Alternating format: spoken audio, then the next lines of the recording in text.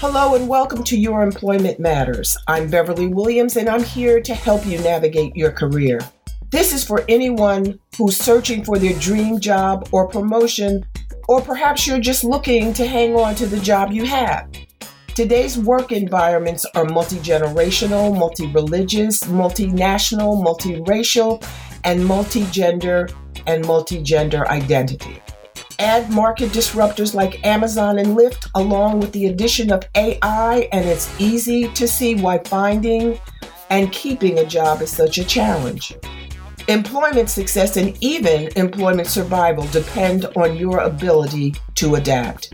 That's why my goal for this 30-minute podcast is to first advocate embracing change and differences, and second, to encourage you to proactively assume responsibility for your career. Get your work week off to a good start by listening to Your Employment Matters every Monday. Find out how to own your career and get the best practices for making your employment matter. My Aunt Maybelle was a hardworking, proud woman. She used to say, I too, when she agreed with someone, when she was on board with what they were saying and the idea or the plan that they had. Now, for some reason, over the past 5 or so years, I've adopted the phrase myself when I agreed with friends, especially if they knew my aunt before she passed away and they had heard her use the phrase, I too. Now, recently, protests and movements against racism, sexism, and discrimination generally, and my Aunt Maybelle, inspired me to adopt the phrase, the mantra, I too can and will do more. Today, as you might expect, the topic is law enforcement. What can be done to eliminate the criminal, inhumane conduct by law enforcement that we've witnessed in the media? What can we do to recognize and show appreciation for the law enforcement officers and management personnel who perform their jobs well? John Arnold Jr. is my guest today. Among other things, Director Arnold is the former Deputy Police Director of the Newark, New Jersey Police Department and former captain of detectives of the Essex County, New Jersey Prosecutor's Office. He is also an ordained pastor with the Church of God in Christ. Welcome, Pastor Arnold. Thank you for taking the time to talk to us today. Sir, I'm tired of crying, I'm tired of being angry, and I'm tired of seeing these horrific images in the media. Can you help our listeners and me understand how a law enforcement professional could deteriorate into a being that could treat people as inhumanely and criminally as George Floyd was treated? Well, good afternoon, and thank you for having me. Hello to your listeners. It's an honor and a privilege to be here. The same feelings that you just expressed to all of the men and women who take their jobs seriously in law enforcement, who go put on the uniform proudly. We too share your sentiments. We share your feelings. We have a problem when our badge is tarnished by such acts as we saw, such atrocities as we saw with the murder of George Floyd. And one of the things that I would say is that when you talk about police officers turning into these monsters that we've seen, not only in Minneapolis, but even after George Floyd still going on, one of the issues that we have to look at is their training. Their training, we have to look at the training, we have to look at their disciplinary process within the departments, and we have to look at the situations that are taking place in the community, the lack of relationship between the law enforcement department and the community. So there's several factors that we have to look at and we evaluate, which is part of police reform that then President Obama and Attorney General Eric Holder had put in place across the nation. But since this administration has come in, has basically put it on the shelf or put it in the trash bin. And now these departments are working like without any type of rope to pull them in. This is the reaction of what you're seeing. This is the results of what you're seeing. You know, I understand as an HR professional, at least in one of my professions, I understand the benefits and the need for training. But I also realize that before you train, you hire. And it seems to me that recruitment and hiring, those functions need to be reviewed closely because there's a disconnect somewhere. Are the right people being hired? Everyone who wants to be a law enforcement officer is not equipped. Let's put it that way. It's not equipped to handle the job as effectively and as competently as we need them to. And we need to make sure, however we can, that they don't get the job. They don't get the gun. They don't get the authority to abuse people. Yes, that's absolutely right.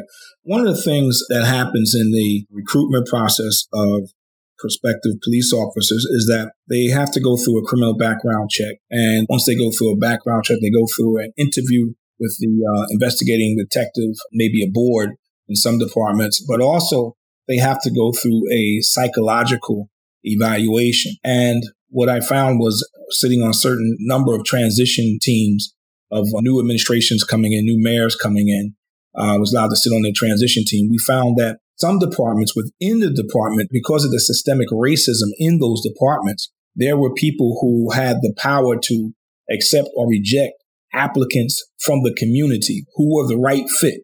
No one knows their community better in policing than someone from the community. When I became a police officer, I lived in the city of Newark. So quite naturally, I wasn't interested in any other police department outside of Newark. I wanted to be a Newark officer. It just so happened that after a couple of years on the job, I went to the county, which included Newark, which I was okay with. But I really didn't want to work with any other department because deep in my heart, I wanted to help the people of Newark in my community, specifically my community. So when you have a person that is denying people like myself who would be in my position, you get the other type of candidates coming in from the suburbs and from other towns and really don't have an invested interest in the community. And a lot of times we found that these particular officers were the reason for the problems in the community. And a lot of the incoming mayors realized that and demanded that police officers from the community be given first preference when they were hiring. So that's the way it's going to change is from the top with the police director or public safety director and the mayors that we elect and put in office. That's the way it's going to change.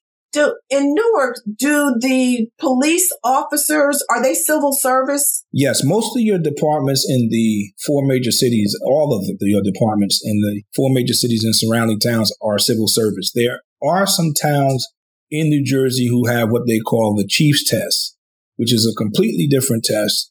They have similar civil service rules, but their ultimate power lies in the hands of the chief or the director of the department. So it's a little bit different. Now, why is there a distinction? Why is there that difference? It's just the preference of the town. It comes down to voting, and some people decided to go into civil service, but because there was a lot of police officers and you had a lot of people who said we want civil service because it gave fairness and opportunity to those who, not allowed to have it. But then you have some small towns who they want complete power over who they hire, who they promote, and how things are done in their town. So that's why you have the two different type of systems.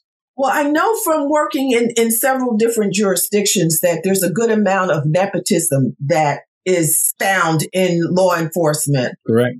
And in fact, if I remember correctly, your father is a police officer or was before he retired, wasn't he?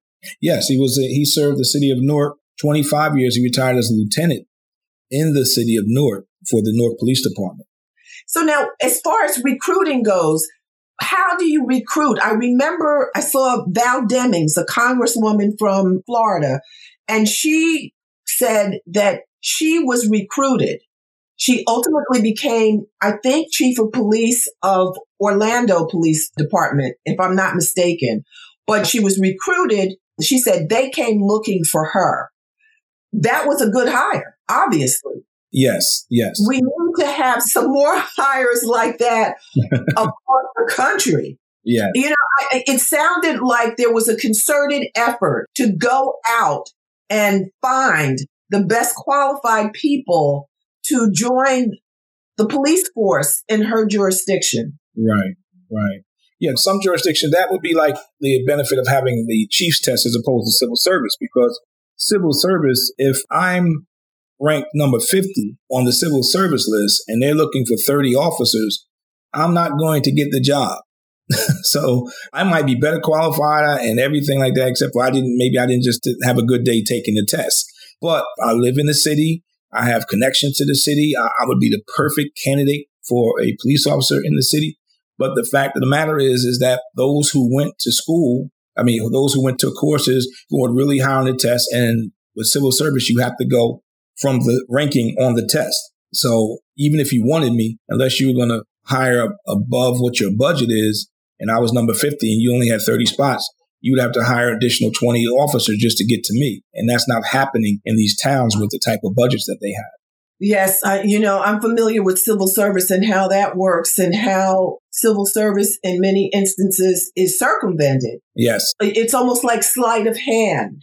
Yes. There are ways to maneuver around the requirements. And if you don't know how to do it, you don't get it done. Exactly. But people who've been entrenched for years know how to do it.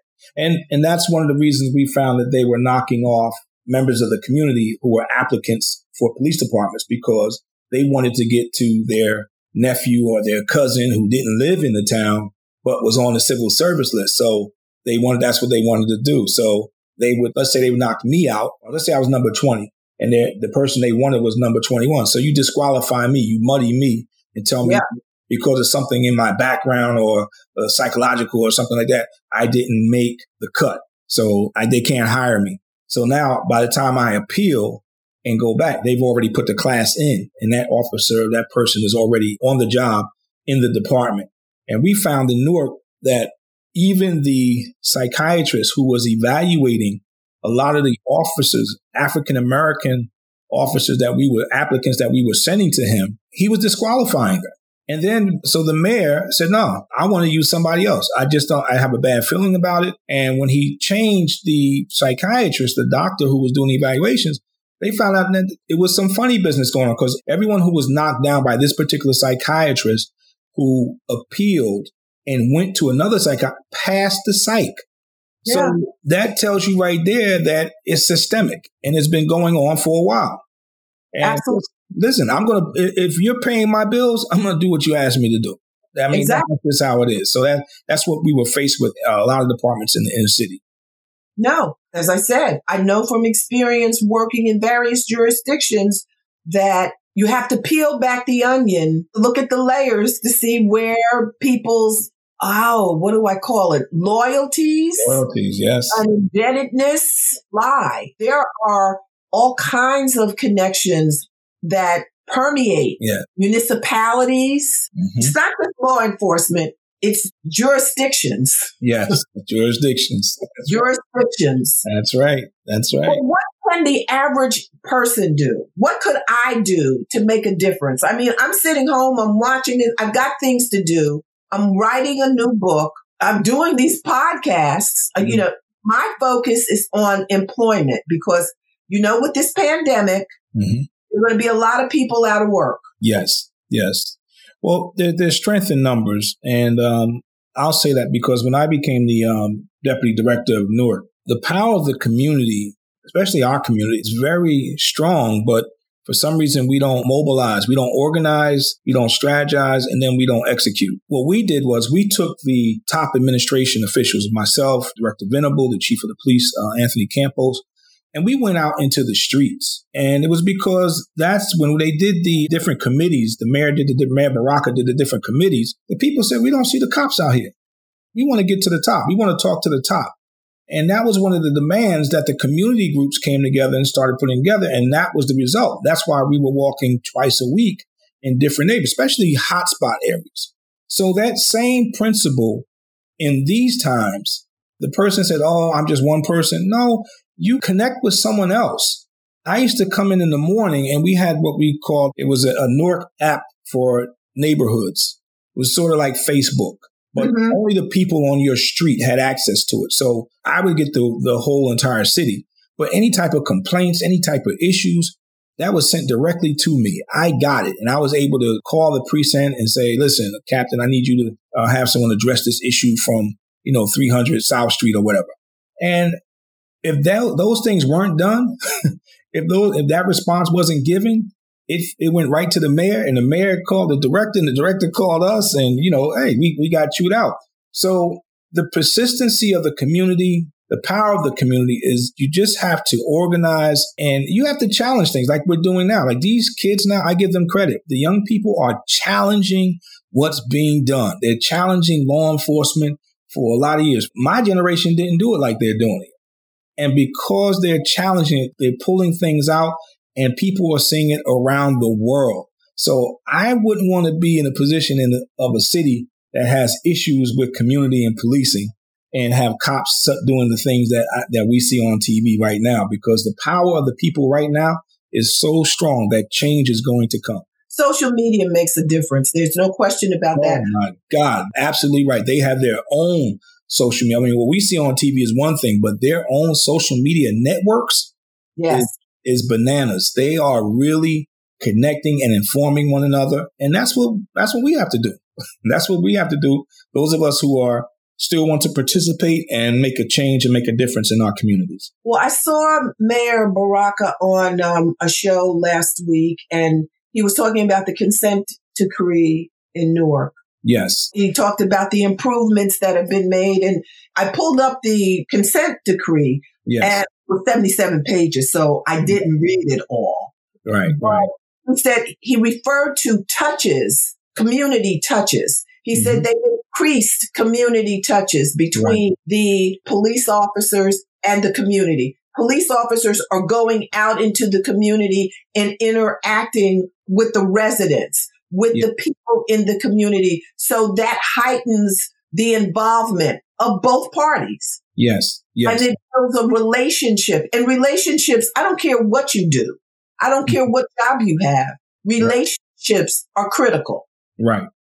Before the consent decree came to Newark, as a matter of fact, it came when Mayor Baraka had just switched over to a public safety director, which eliminated the position of police director and deputy police director, fire director. It was something that he did, and what it did was consolidated services. But before the consent decree, I was the deputy director over community affairs and clergy affairs. First time that you had a deputy director who was in charge of those units, as well as some other units that were, criminal investigation units. And at the time that we were there was the Michael Brown incident, and we understood that they were rioting. They weren't peacefully protesting. They were rioting all throughout the nation, some peaceful protests. And what we did was we developed a relationship with our community, because we had been out there walking the streets. The mayor himself was out there, but we were out there.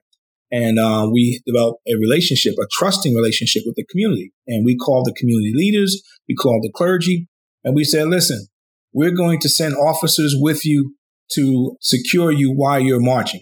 They were surprised at that, because they said no one has ever done that for them. They said, no. So you have a right to protest. We respect your right to protest. We're going to send officers to block streets for you to make sure that there's no nonsense going on, to protect you. The only thing we're going to tell you is that we will ask you to control the people who are marching with you. We have an obligation to protect our business owners and people who come into the city to work, and we will be enforcing that. But other than that, let's go do it. And the director and myself, we attended some of these rallies, calling for police reform, calling for a consent decree, because we welcomed consent decree, because we looked at it differently. We said, wait a minute, this is going to help make our department a better department. It identified issues within the department that were true. You could not deny it. It was before we came on board, but you could not deny it, because these were actual findings that the FBI found out. And what they did was they said, these are the issues and this is what we have to do. We said, we welcome it. We welcome the cameras. We welcome the community outreach. We welcome this. And thank you, for coming in and telling us. So I sat on the drafting of the consent decree and interviewed the the people who are applying for the federal monitorships for the city of Newark. And before I left, it was still being completed. But now, as I read the consent decree, it's great. It's only going to make Newark a greater police department. And a lot of the officers, at first, they were skeptical about wearing the cameras. I said, wait a minute, the cameras are going to help prove what you're telling us. You're telling us that people are making allegations against you because they want to get out of a ticket. They want to get out of an arrest. So they say, oh, the officer did that. Okay, now it's on camera. So you should embrace the cameras. And a lot of officers saw it that way and said, director, I'm just doing my job, but they don't want the ticket. I said, well, now you have the cameras. So now let the judge decide. It's working out well. So when we did have an incident during the Michael Ferguson protest, we had an incident where a white superior officer got into a chase with a suspect who was a black male, shot the black male, and I believe he expired. And there were no alarms throughout the city because of the relationship, like you said, the relationship that the police and the community had. So it was a smooth, we explained what went on. We showed them what happened. We talked to them as much as we could. And then there were no problems. And actually, it fostered the relationship. People were okay with it. So I agree with you. Relationship is very important. Well, the reason the Mayor Baraka was MSNBC program was because Newark has been identified as not having any police-related problems during all this upheaval. Yes. It's okay, look at Newark. There's nothing going on in Newark. Newark they're moving about. They're not moving about in Newark. They're doing it someplace else. And when you hear the mayor talk about the experience that they've had since the consent decree was put in place, yes, it works. So it seems to me that's a tool that could be used. I wouldn't presume. I'm not in law enforcement. I do human resources. I do labor and employment. I negotiate contracts, arbitrate. Yes. I'm an arbitrator. That's my side of it. That's why I had to think of how I could get information out to people and be consistent with what I'm trying to do long term. Yes. And this has just been great. It's given me information, and I hope it gives other people information. Now, do you think that consent decrees across the board is a good next step in these jurisdictions that have surfaced, bubbled up? Yeah, I just wanted to go back to Newark, what you said about Newark, just real quick, because I was very interested in that. Because in Newark, there was a peaceful protest with Larry Hamm and the People's Organization of Progress, in which the mayor participated in. And you are absolutely right. There were maybe several hundred people, if not 1,000, that did a protest, and everything was well. After that protest, some antagonizers came into the city of Newark and went to what is the first precinct, which is the Old West District, where we know the 67 riots broke out. So it's very sensitive to African American people because some people died in that area. Was that Orange Avenue? That's on 17th Avenue. On 17th Avenue. But it used to be right across from Prince Street, the Prince Street projects. And we had some antagonizers there that went there. They took a knife out and they put holes in 4 police cars. They jumped on top of the police car. They climbed on top of the precinct. So Newark responded. They came out and they held their guard. The community activists who were there said that these antagonizers were getting up on the police and pushing them. Now that's right there is a charge, but the police did not take action because you have the discretion to make the arrest. And making the arrest is what they wanted. They wanted to have an aggravated situation. It wasn't life-threatening to the officers. So there was just a little bit of putting the stick up and keeping them at bay, right? But they went through the whole incident. The community came to the precinct and started challenging these antagonists. Where are you from? They were from North Arlington. They were from Homedale. They were from all these other places. And the community said to them, you better get out of here because this is our town and you're not going to burn it up. And you have to get down to Penn Station. So you best get out of here. And within a couple of hours, the crowd dispersed. And that's why there were no real incidents in Newark. See, that didn't come out in his interview. No, that didn't come out. And a lot of times, it was because of Facebook, the social media. And what happened was the young people started communicating via social media to other young people. And they said, oh, y'all want to come down here and protest now? Okay, we got somebody for you. Now, I grew up in the hood and I know who I need to call when I need something handled when I was young, when I needed some backup. And, these kids nowadays, man, they have armament. So the kids that were there were like, listen, we better get out of here. And they left. And there were no incident and it de-escalated. And they had some other marches, peaceful protests. Matter of fact, there's one going on at 5:00 today. But it's like the relationship between the community. So now to answer your question about the consent decree, consent decrees are usually anywhere from 5 to 7 years. The reason why a lot of towns balk about them is because it costs millions of dollars to do a consent decree. to be in a consent decree and come out of it. But if your town is identified as having issues with the community, your assaults by police officers are up, your arrests, there's type of corruption that's going on with police officers, the town should demand a federal monitor and a consent decree. The problem is the towns that were scheduled to have consent decrees, when, as I said before, when the Trump administration came in, Jeff Sessions, the Attorney General, was not for consent decrees. So he scaled back and basically threw the whole plan for police reform in the trash. So now these departments saw that. They got emboldened. They're like, oh, well, we can just continue doing what we were doing. And that's what you have in some of these towns. And this is the result of not having a consent decree and not trying to bring police reform on your own. We started in Newark the minute Mayor Baraka took power as mayor.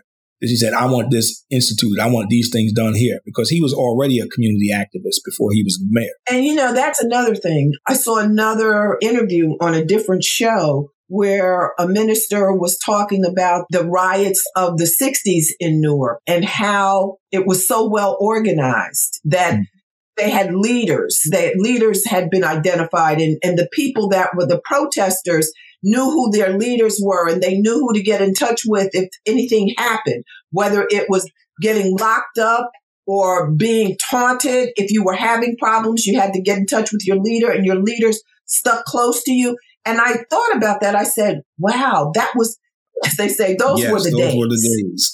Yep. The impression I get from hearing some people is that there wasn't anything done until this time. But when I sit in my office and I have posters of Brown versus Board of Education. I have a poster of Justice Thurgood Marshall. Wow. And one of my dearest friends, long-term friends, Wade Henderson, has been a civil rights activist since he graduated from law school. I'm like, we've always, whenever there's been an issue, we fought. Yes. That you have to keep fighting.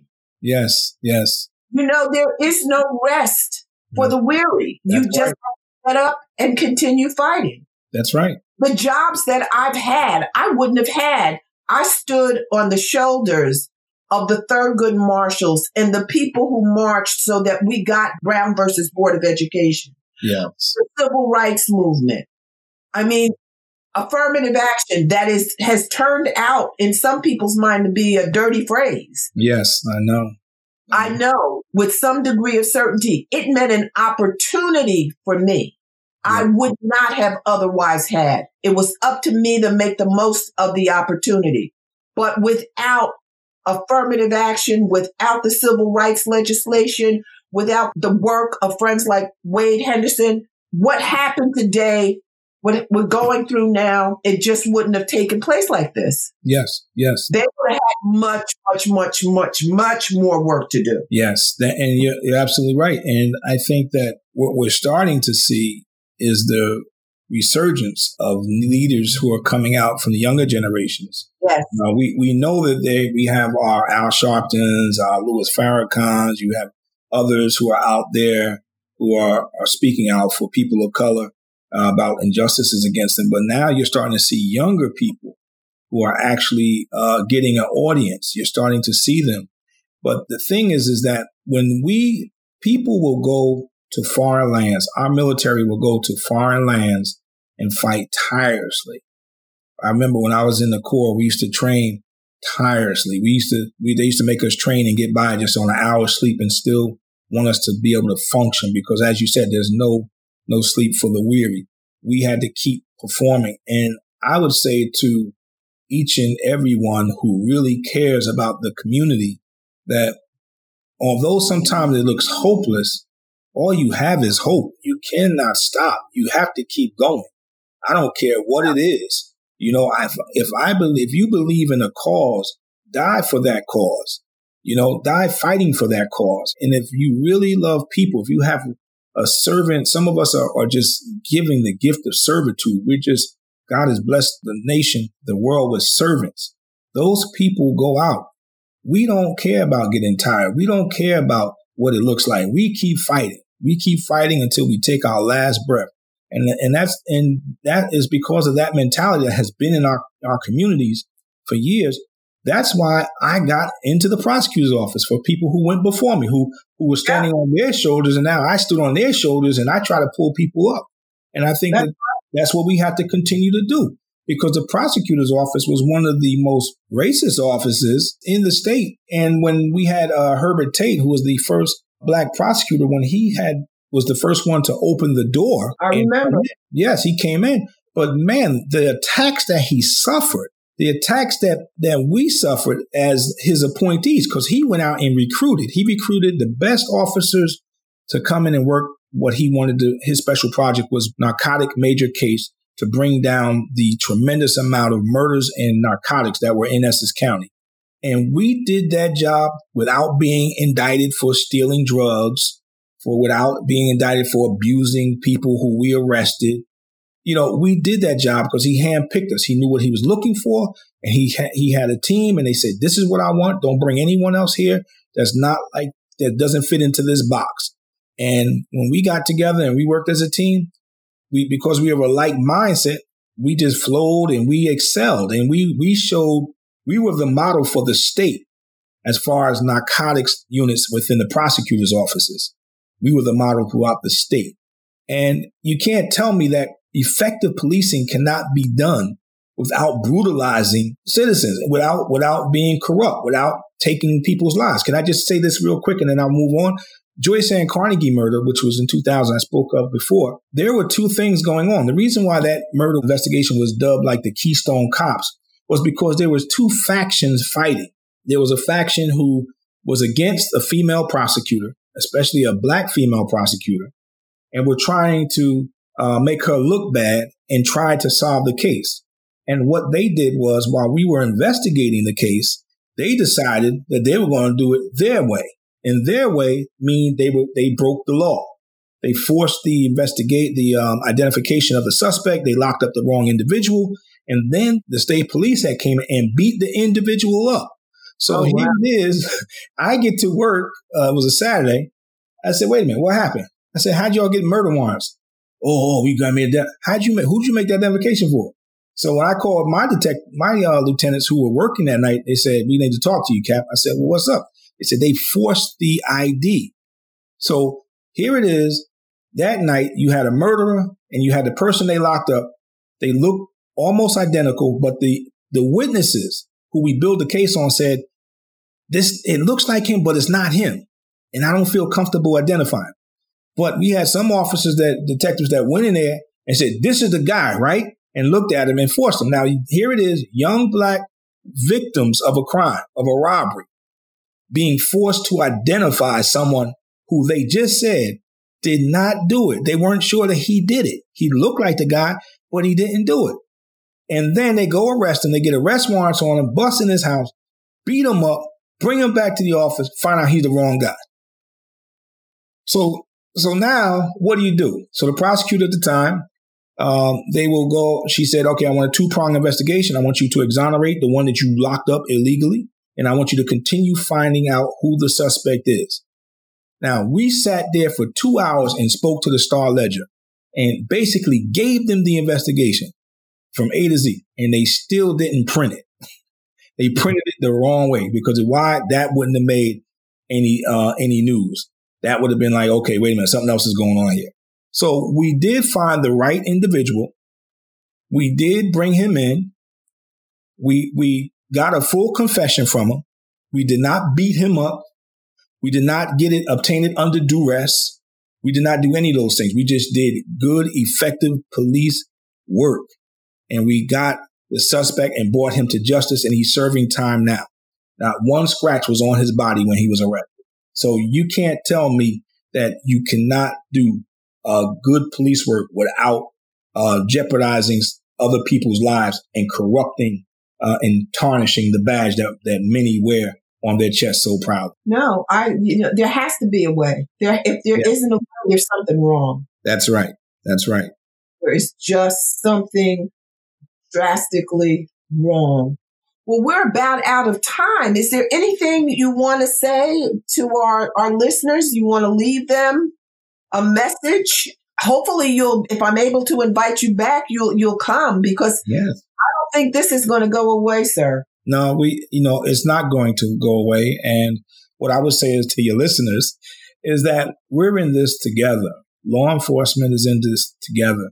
I moved on. I'm in the healthcare industry, but I'm still working with law enforcement very carefully because I see the importance of having law enforcement to maintain order in the land. However, I would have your listeners to strategically mobilize and execute their plan and go to the powers to be and say, this is the changes that we want, and stay on it.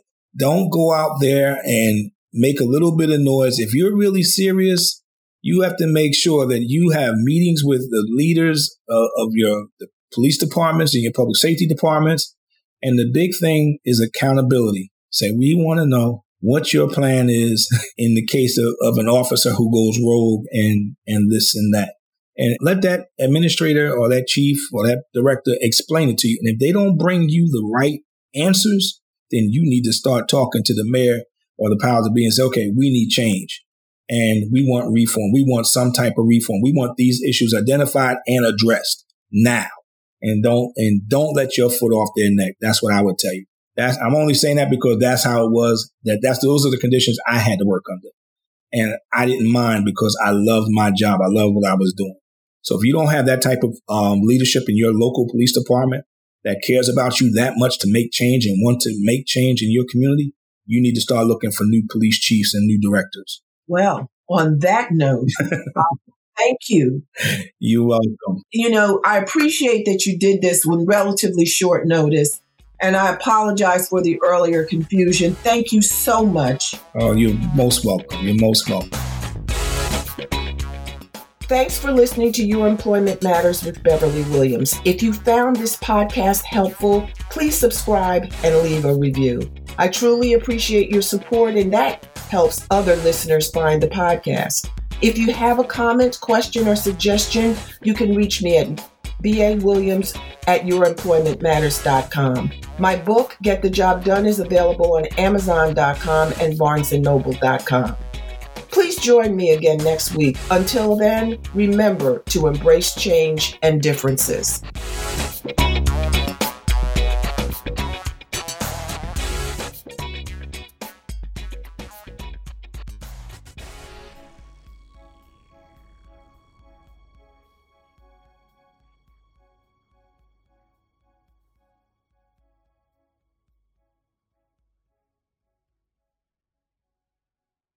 This podcast is part of the Sound Advice FM network.